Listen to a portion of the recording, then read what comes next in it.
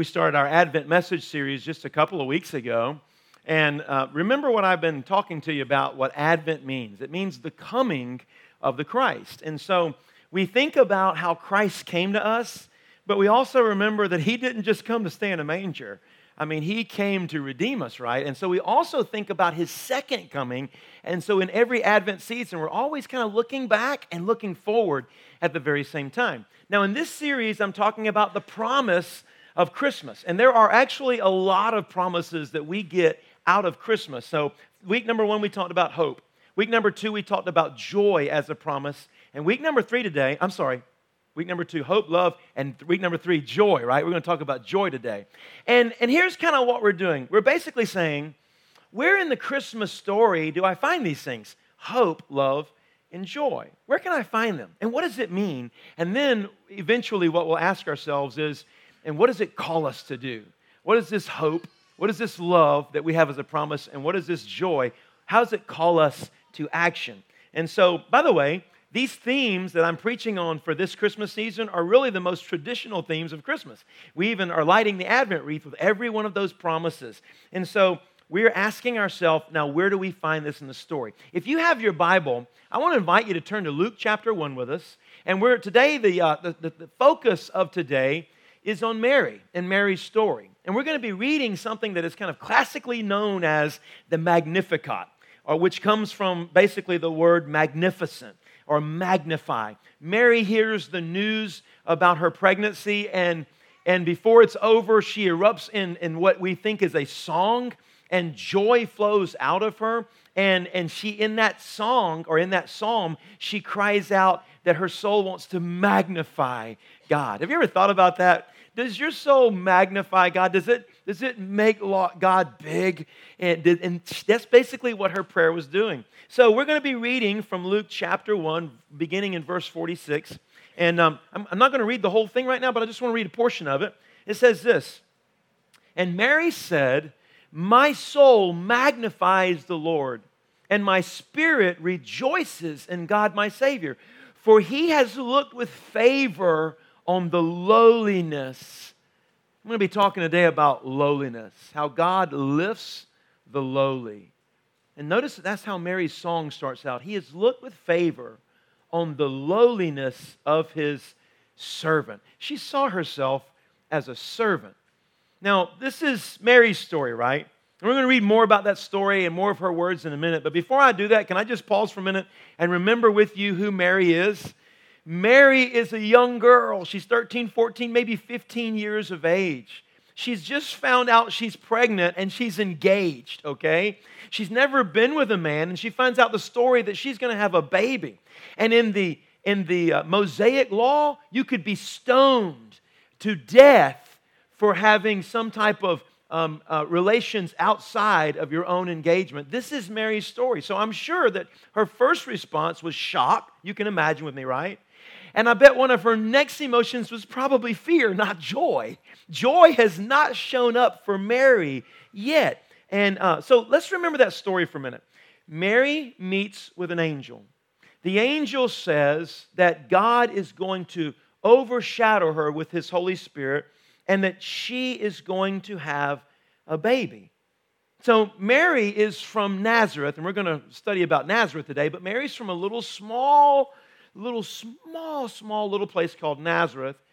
And what she does upon hearing the news is she sets out on a journey to go to her cousin, whose name is Elizabeth.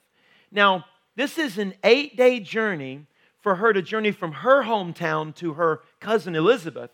And she wants to go and meet with Elizabeth, who is a very godly woman, and Zechariah, her husband, who is a priest. And so when she gets there and she walks into the house, Elizabeth's house, by the way, Elizabeth is already 6 months pregnant herself, right?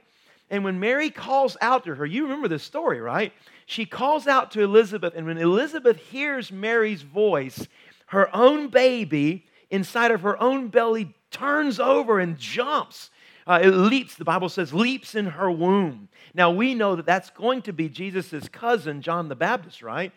And this is an amazing moment, but what's even more amazing than that is Elizabeth immediately, how, only by the power of God, she knows that Mary is pregnant.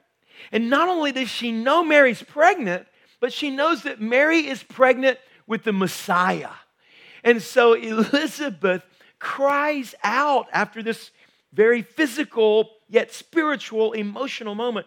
Elizabeth cries out, "Hail Mary, full of grace." Have you ever heard that before? Many of you who grew up Catholic, you've heard this, right? "Hail Mary, full of grace, the Lord is with you. Blessed are you among women, and blessed is the fruit of your womb."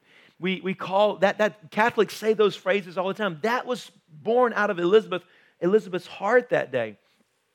So in her shock, Mary's, and in her fear, Mary's heart, she's probably wandered down a lot of different roads about where this thing's going. But this is the moment that joy arrives.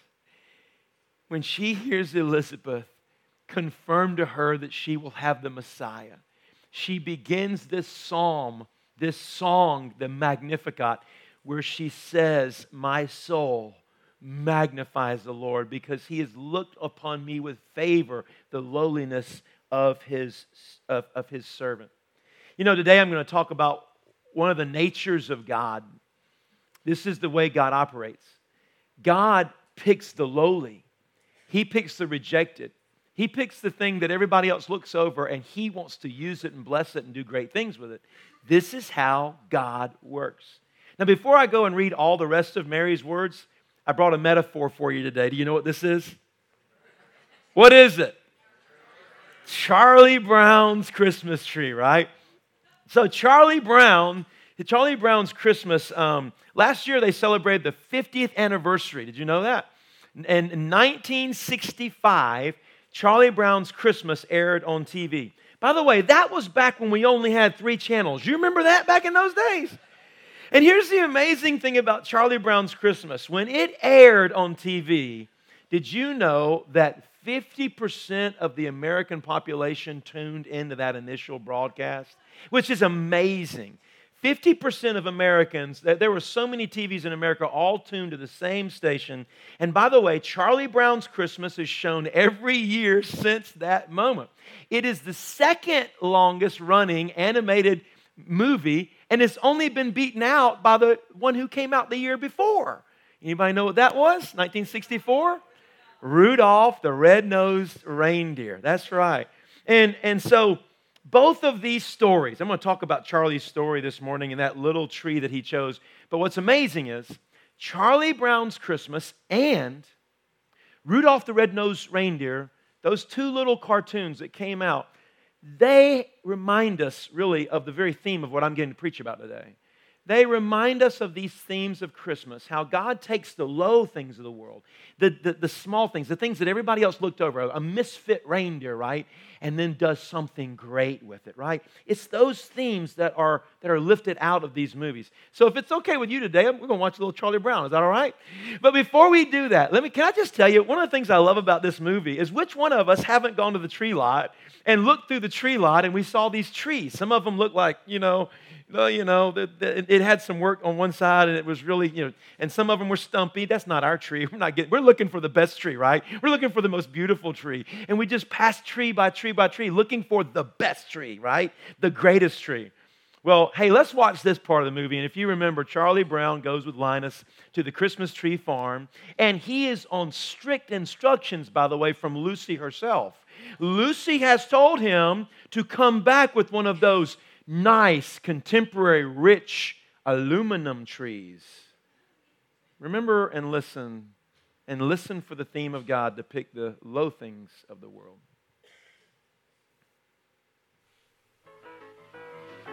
I don't know, Linus. I just don't know.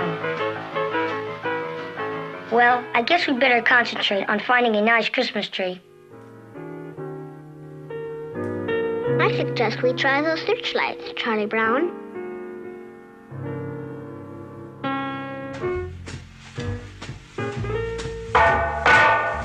This really brings Christmas close to a person. Fantastic.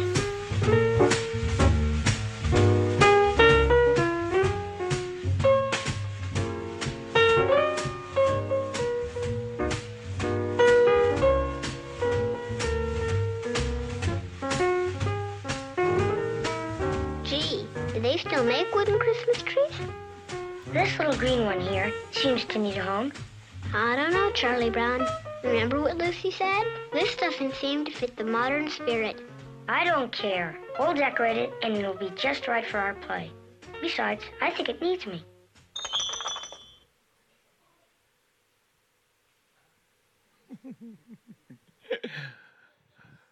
I like how Charlie Brown says, I think it needs me. You know, this Christmas tree is a metaphor for us today, and it's a picture of the lowly. It's a picture of the small, the thing that everybody else looks beyond it. They don't look to it. They look around it. And many have looked over it. Many have rejected it. But Charlie Brown says, I see something beautiful in it, and it needs me. By the way, I want you to notice that same thing that happens in Rudolph, right? When Santa comes along and says, man, you can be the one to guide my sleigh tonight, right? So this theme, what I want to press upon you is this theme of the lowly being lifted up is a theme that we read over and over and over again in the Scriptures, that God is concerned with, that God is looking for, that God chooses, then blesses, then gives purpose to the thing that nobody else looks over, the thing that nobody else would pick. And that which everybody else has looked aside and put aside, God looks at it and says, I see potential in that, and I can do amazing things with that. When he does it with Mary, when joy shows up and a little servant girl is the one who God picks, would you just listen to the joy in her words when she finally understands it? The Magnificat. Here are her words. Mary said,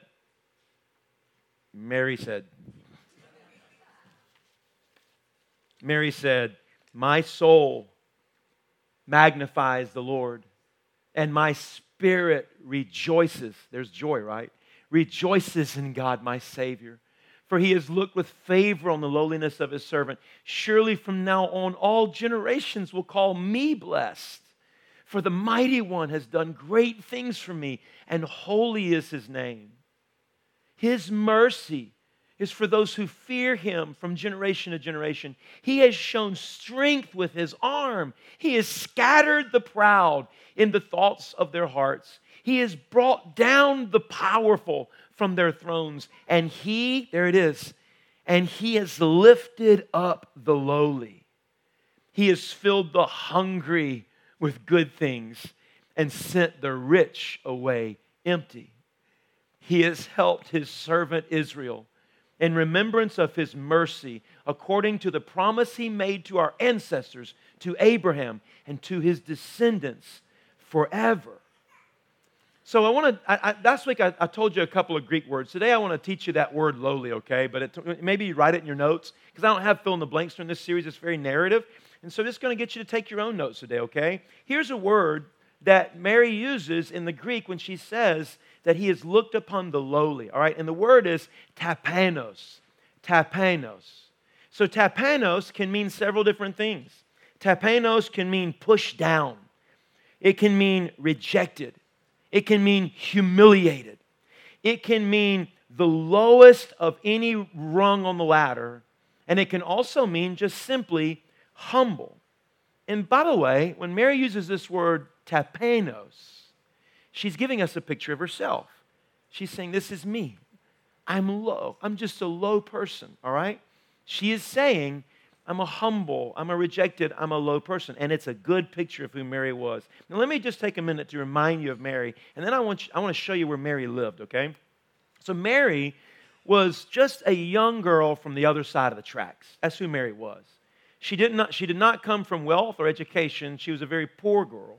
She would have been somewhere between the ages of 13 to 16, because at that time, historians tell us the life expectancy of a lady was 38 years. They didn't live very long. And so they started early. They started early in marriage. They started early in having children because they didn't have a long life expectancy. And she came from a town called Nazareth. And at that point, on most maps, Nazareth was not even listed. It wasn't even on the maps of the day, historians tell us. As a matter of fact, in the time period that Mary lived in Nazareth, historians tell us there may have been 100 to just beyond 100 people that lived in that little small town. I want to show you a map real quick, just to remind you, especially if you've never maybe been to the Holy Land. I want to show you a couple of things about Nazareth. So if you look on this map, up here in the very top, you can't really see my red thing, can you? Whoop. It's not working. Oh, no. Well, you see the Sea of Galilee? That's too bad that doesn't work this morning. The Sea of Galilee, and sitting right up here in the very middle in red is Nazareth. Over here on the left, that other blue is the Mediterranean Sea. Nazareth is about 17 miles from where it was over to the Mediterranean Sea, and it was about 15 miles to the Sea of Galilee.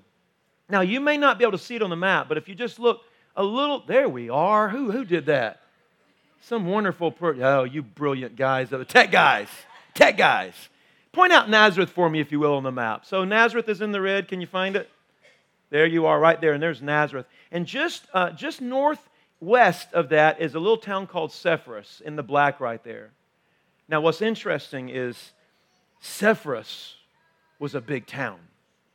Sepphoris had tens of thousands of people in it. Sepphoris was a town that had a theater, it had universities, it had all the academia, it had rich people living there, it had the government living there. Sepphoris is where you would have expected Mary to be picked out of. But what's interesting was Nazareth was just a little dirt town.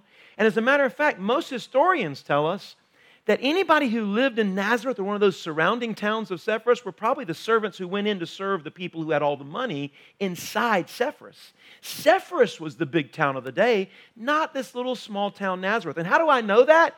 Do you remember, for example, in John 1:46, when Andrew and Peter found Nathanael, they said, "We found the Messiah. He's from Nazareth." And do you remember what Nathanael said?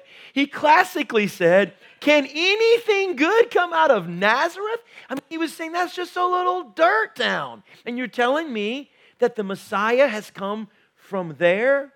You see, guys, here's the idea. Get the idea. The idea is that Mary's like this little Charlie Brown Christmas tree, right? That Mary is of low estate, but she's been picked by God to do a great thing. By the way, I dare say everybody in this room, at some point in your life, you got picked. I mean, you got picked for a basketball pickup game. You got picked for the spelling bee. You got picked for something. And do you remember how good it made you feel to be picked? I mean, let me tell you, I've been on a basketball court, and I am a short white guy, you know? And I've been on the court with sometimes people who look like they could do a lot better than me. And when they picked me last, I thought to myself, I'm going to show you what I'm made of, you know? But if I ever got picked a little bit up the ladder, it made me feel so good, you know? It makes you feel good when you get picked. And I want to tell you, the lower you are, the more humble you are, the better it makes you feel to be picked. And Mary got picked. Now, what I want you to grasp, get the idea here, is that not only does God do this with Mary, God is doing this over and over again because this is who God is. So not only is God picking Mary, a little girl who is of low estate, He's picking Joseph.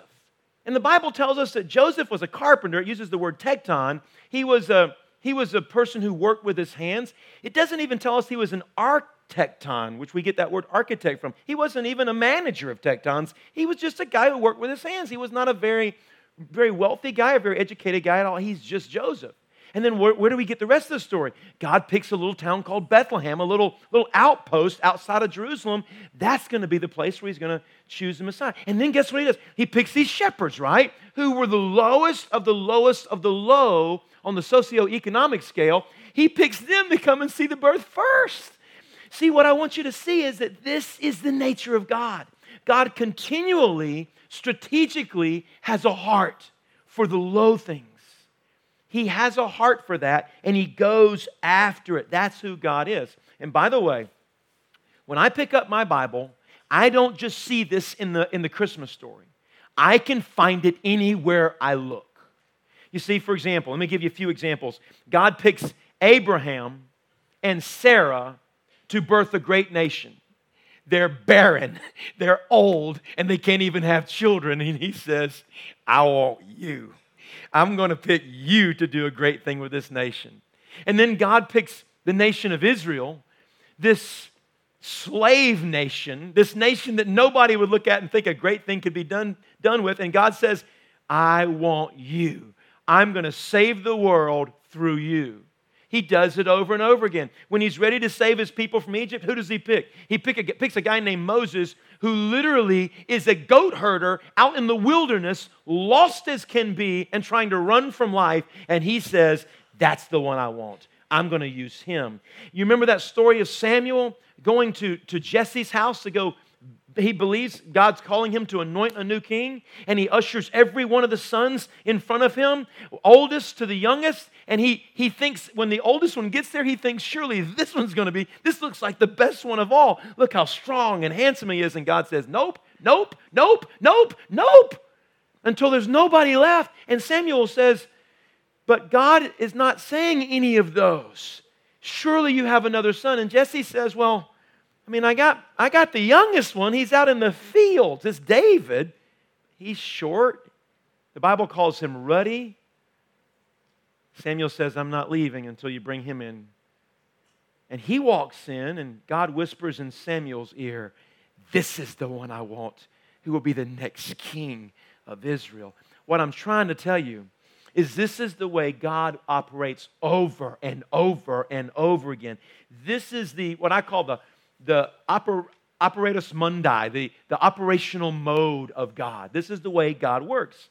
And by the way, when Mary knows this very well, because when she says her Magnificat, she says things like, God has lifted the lowly, and He has filled the hungry with good things. She knew what it was like to be hungry.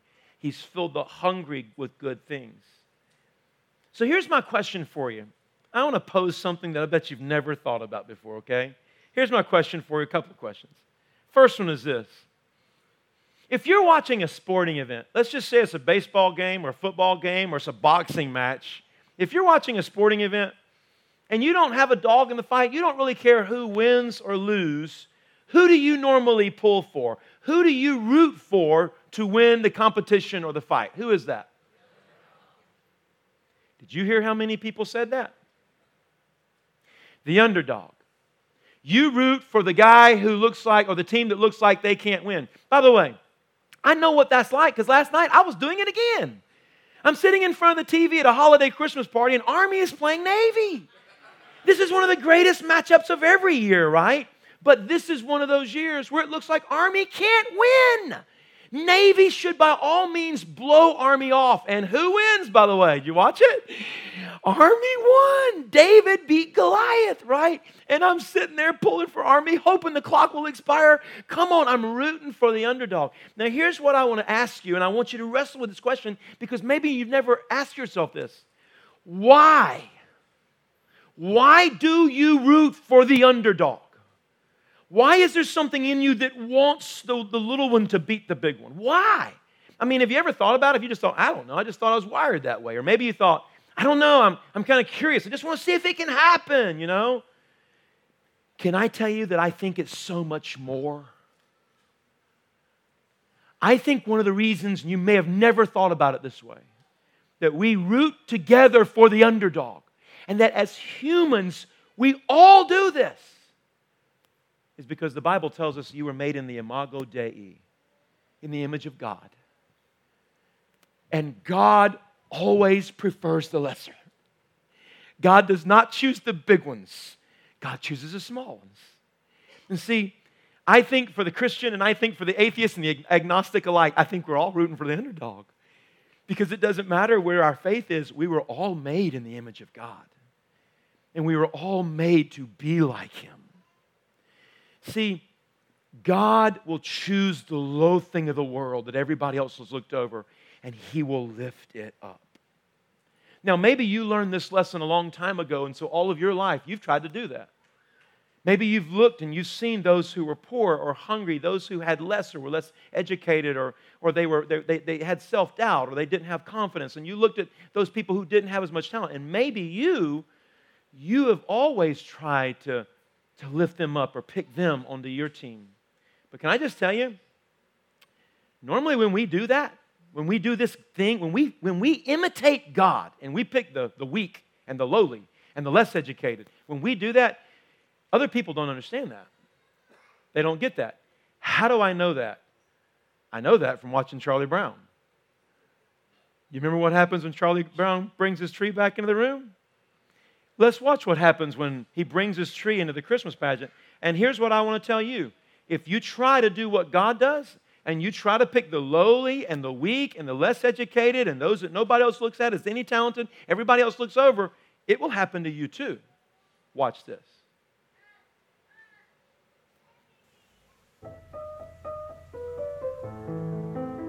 Say, by the way, can you play Jingle Bells?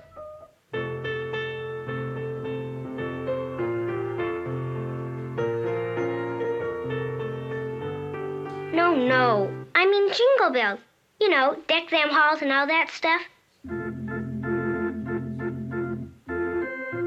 No. You don't get it at all.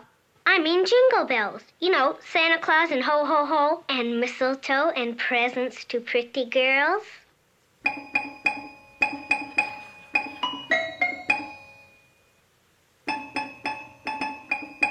That's it! We're back.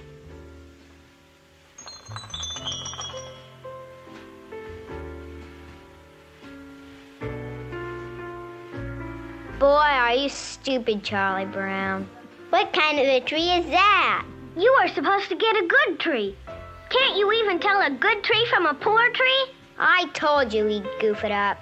He's not the kind you can depend on to do anything right. You're hopeless, Charlie Brown. Completely hopeless. Rats. You've been dumb before, Charlie Brown, but this time you really did it. What a tree!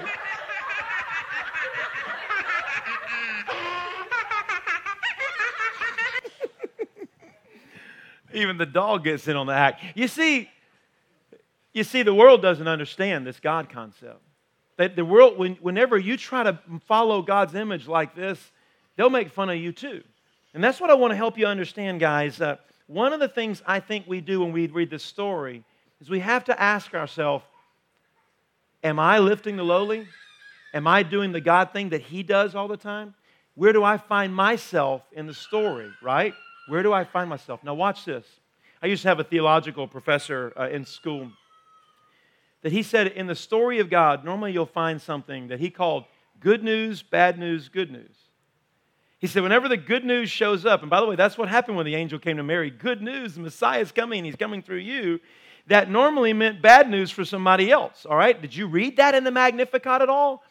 It meant bad news because when she was saying about the poor, they would be lifted up, she was saying, and the rich and the proud, right? Even in your outline, for example. Grab your outline and read that scripture with me real quickly. In your outline, I put a second reading below. In the reading above, I highlighted the words lowliness and lifted the lowly and hungry and servant. But in the one below, I want you to notice what I've highlighted. And Mary said, my soul magnifies the Lord, and my spirit rejoices in God my Savior. For He has looked with favor on the lowliness of His servant. Surely from now on all generations will call me blessed, for the Mighty One has done great things for me. Now listen, and holy is His name. His mercy is for those who fear Him from generation to generation. He has shown strength with His arm, and He scattered the proud in their thoughts of their hearts. He's brought down the powerful from their thrones, and He's lifted up the lowly. He's filled the hungry with good things, and He sent the rich away empty. You see, one of the things I think we're supposed to ask ourselves when we read the Mary's Magnificat is, where am I in this story? And I think most of us would have to say, very confessionally, that we're more like the other people that Mary says God is doing a different deal with. I mean, we're rich, right? We are powerful. We are influential. That is who we are. And oftentimes we are proud. That's who we are. So we have to find ourselves in this story. And one of the things we have to ask ourselves is, which one of these things am I more like? Am I more like Mary, or am I more like the ones that she's saying God is bringing to their knees and humbling them? And knowing that we are proud, knowing that we are influential, what I wanted to share with you was a story today to remind you that out of lowliness comes joy. We're going to get to that in just a second. But when the lowliness is picked, joy overflows. And one of the things God wants you and I to do over and over again is choose the low place, choose the servant place, choose the place of low estate. Remember Jesus in the last message he had to his disciples, what did he do?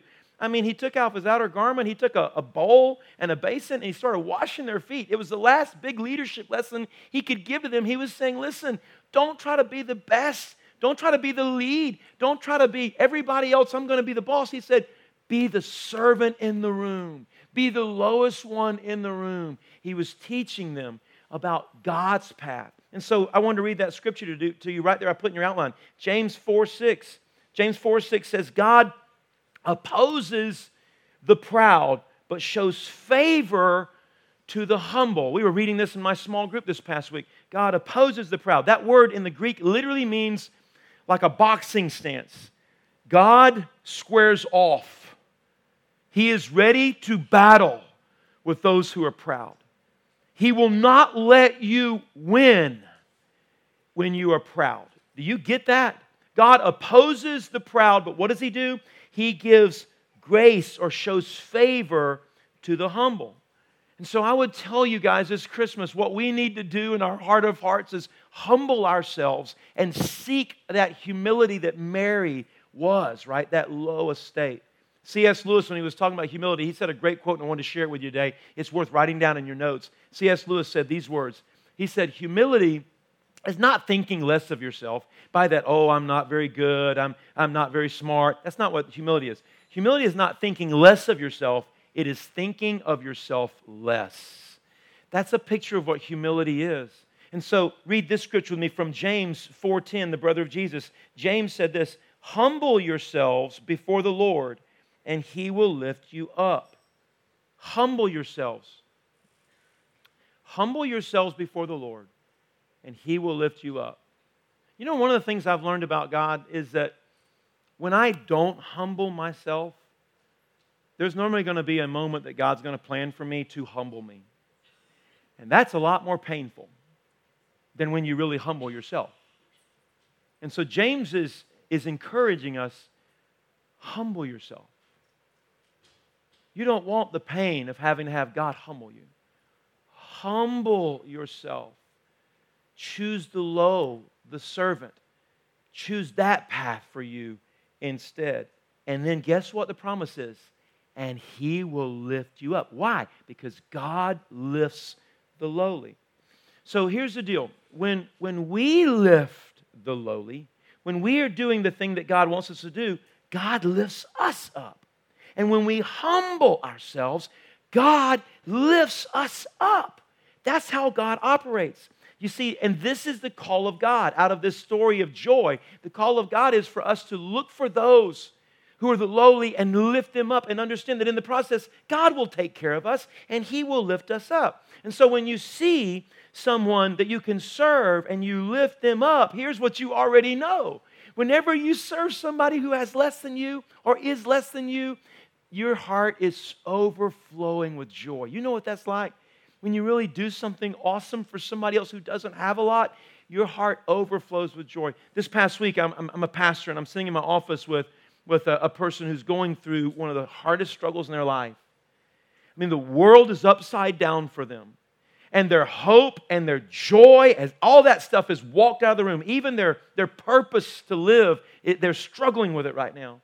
And I'm thinking to myself, the worst thing you can do right now is be prideful and say, well, I'm just going to figure this out myself. What you really need to do is you need to humble yourself and say, God, what do you want to do? You're teaching me something here. And then, watch this, and then look outside of yourself. Look outside of yourself and go serve somebody and go act like what you know God would call you to do. Go love on somebody, go do for somebody, and you watch your joy come in like a flood. Because whenever you start lifting the lowly and you get over your little pity party and you get over your little sorry self and you start looking to do for somebody else, whenever that happens, joy floods back in. Purpose comes back, because this is what God says. Humble yourself and I will lift you up. You want joy? You want joy? You look beyond the tauntings, you know. Oh, Charlie Brown, you're so stupid. You look beyond all that. And you do the God thing of lifting the lowly, and you watch the joy that flows out of you. So I wanted to show, by the way, all of us have seen Charlie Brown, right? I mean, everybody's seen Charlie Brown, right? I wanted to show you the classic scene. You all remember it, right? Linus stepping forward. Actually comes right after this piece where they've just made fun of Charlie Brown.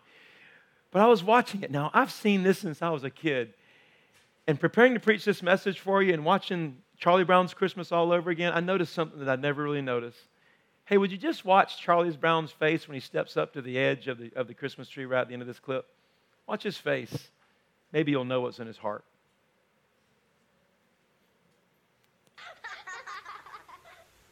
I guess you were right, Linus. I shouldn't have picked this little tree. Everything I do turns into a disaster. I guess I really don't know what Christmas is all about.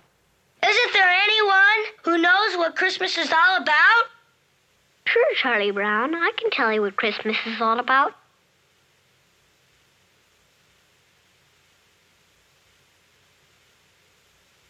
Lights, please. And there were in the same country shepherds, abiding in the field, keeping watch over their flock by night. And lo, the angel of the Lord came upon them. And the glory of the Lord shone round about them. And they were sore afraid. And the angel said unto them, Fear not. For behold, I bring you tidings of great joy, which shall be to all people. For unto you is born this day in the city of David a Savior, which is Christ the Lord. And this shall be a sign unto you. Ye shall find the babe wrapped in swaddling clothes, lying in a manger. And suddenly there was with the angel a multitude of the heavenly host praising God, and saying, Glory to God in the highest, and on earth peace, goodwill toward men.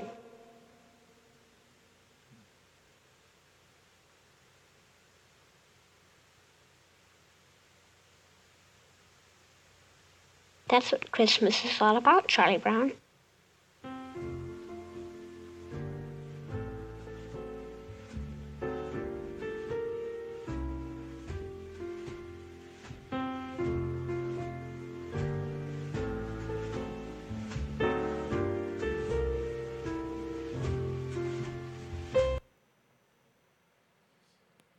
Makes you want to go home and watch Charlie Brown Christmas, doesn't it?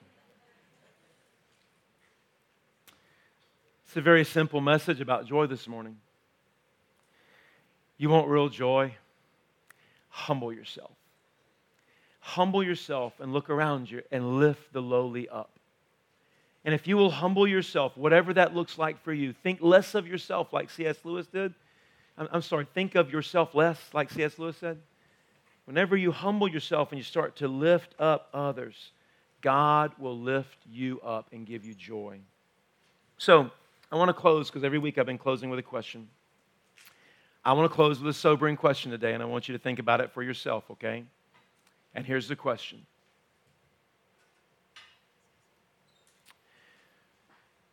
When you get around the lowly, when you're in the presence of those who have less than you, and who everybody else looks over, do they feel encouraged by you? Do they feel strengthened by you? Do they feel like you would pick them? Do they feel like you're a friend to them? Do they feel like that they draw power from you and that they draw joy and hope from you? This Christmas season, my challenge to you is choose the humble place.